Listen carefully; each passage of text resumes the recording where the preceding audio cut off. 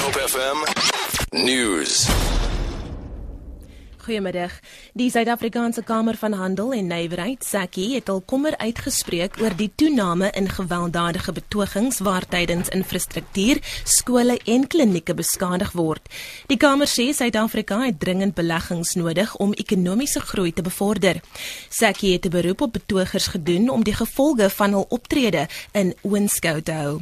Die Kamer het ook die regering en vakbonde gevra om die aandag te vestig op die negatiewe gevolge van gewelddadige betogings. SACCI sê Suid-Afrika staan reeds bekend as die betooghoofstad van die wêreld. Die uitvoerende burgemeester van Kaapstad, Patricia de Lille, sê die volgende fase van die Ek het 'n dwelmprobleem veldtog is die belangrikste een, omdat dit te doen het met die verskaffingsnetwerke van bendes. De Lille het die veldtog weer van stapel gestuur in Bontewil, 'n gebied wat deurloop onder hoë vlakke van bendebedrywighede, dwelmmisbruik en misdaad. De Lille het 'n beroep op inwoners gedoen om dwelmaktiwiteite in hul gemeenskappe aan te meld. Al wat staan tussen die wil van die regering om hierdie mense toe te sluit om in die tronk te sit, is informasie. En nou doen ons 'n beroep op die gemeenskap om op die 24 uur tollyn. Ons sal nie hulle identiteit bekend maak nie, hulle sal beskerm word. Die Kongres van die Mense, of COPE, het 'n beroep op die Wes-Kaapse regering gedoen om die besluit om nie meer op die Cape Times in te teken nie te heroorweeg. Dit volg op 'n instruksie aan departementshoofde om die intekening op die Engelse oggendkoerant te staak.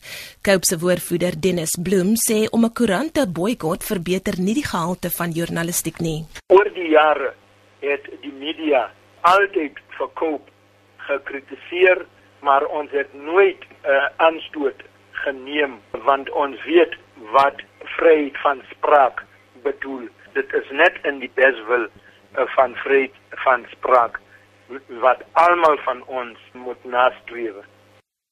Suid-Afrika se grootste pensioenfonds het 22 miljard rand betaal vir aandele in 2 son-aangedrewe kragstasies wat na verwagting 200 megawatt krag tot die nasionale netwerk sal bydra. Die openbare beleggingskorporasie sê hy het 20% aandele in die Ilanga en Zina kragstasies in die Noord-Kaap bekom. Die korporasie sal ook 600 miljoen rand aan die Ilanga projek leen. Eskom is in 'n stryd gewikkel om fondse te bekom vir nuwe opwekkingseenhede en kragtekorte te verhoed. Beleggers is veral ten gunste van die hernubare energie. En ten slotte, die visiepresident van Sierra Leone, Sam Sumana, is uit sy pos onthef nadat hy by 'n buitelandse ambassade aansoek om asiel gedoen het. Sam Sumana het Saterdag gesê hy het Amerika vir asiel gevra omdat sy lewe in gevaar is. Die regerende party het hom vroeër geskort omdat hy geweld sou aangeblaas het.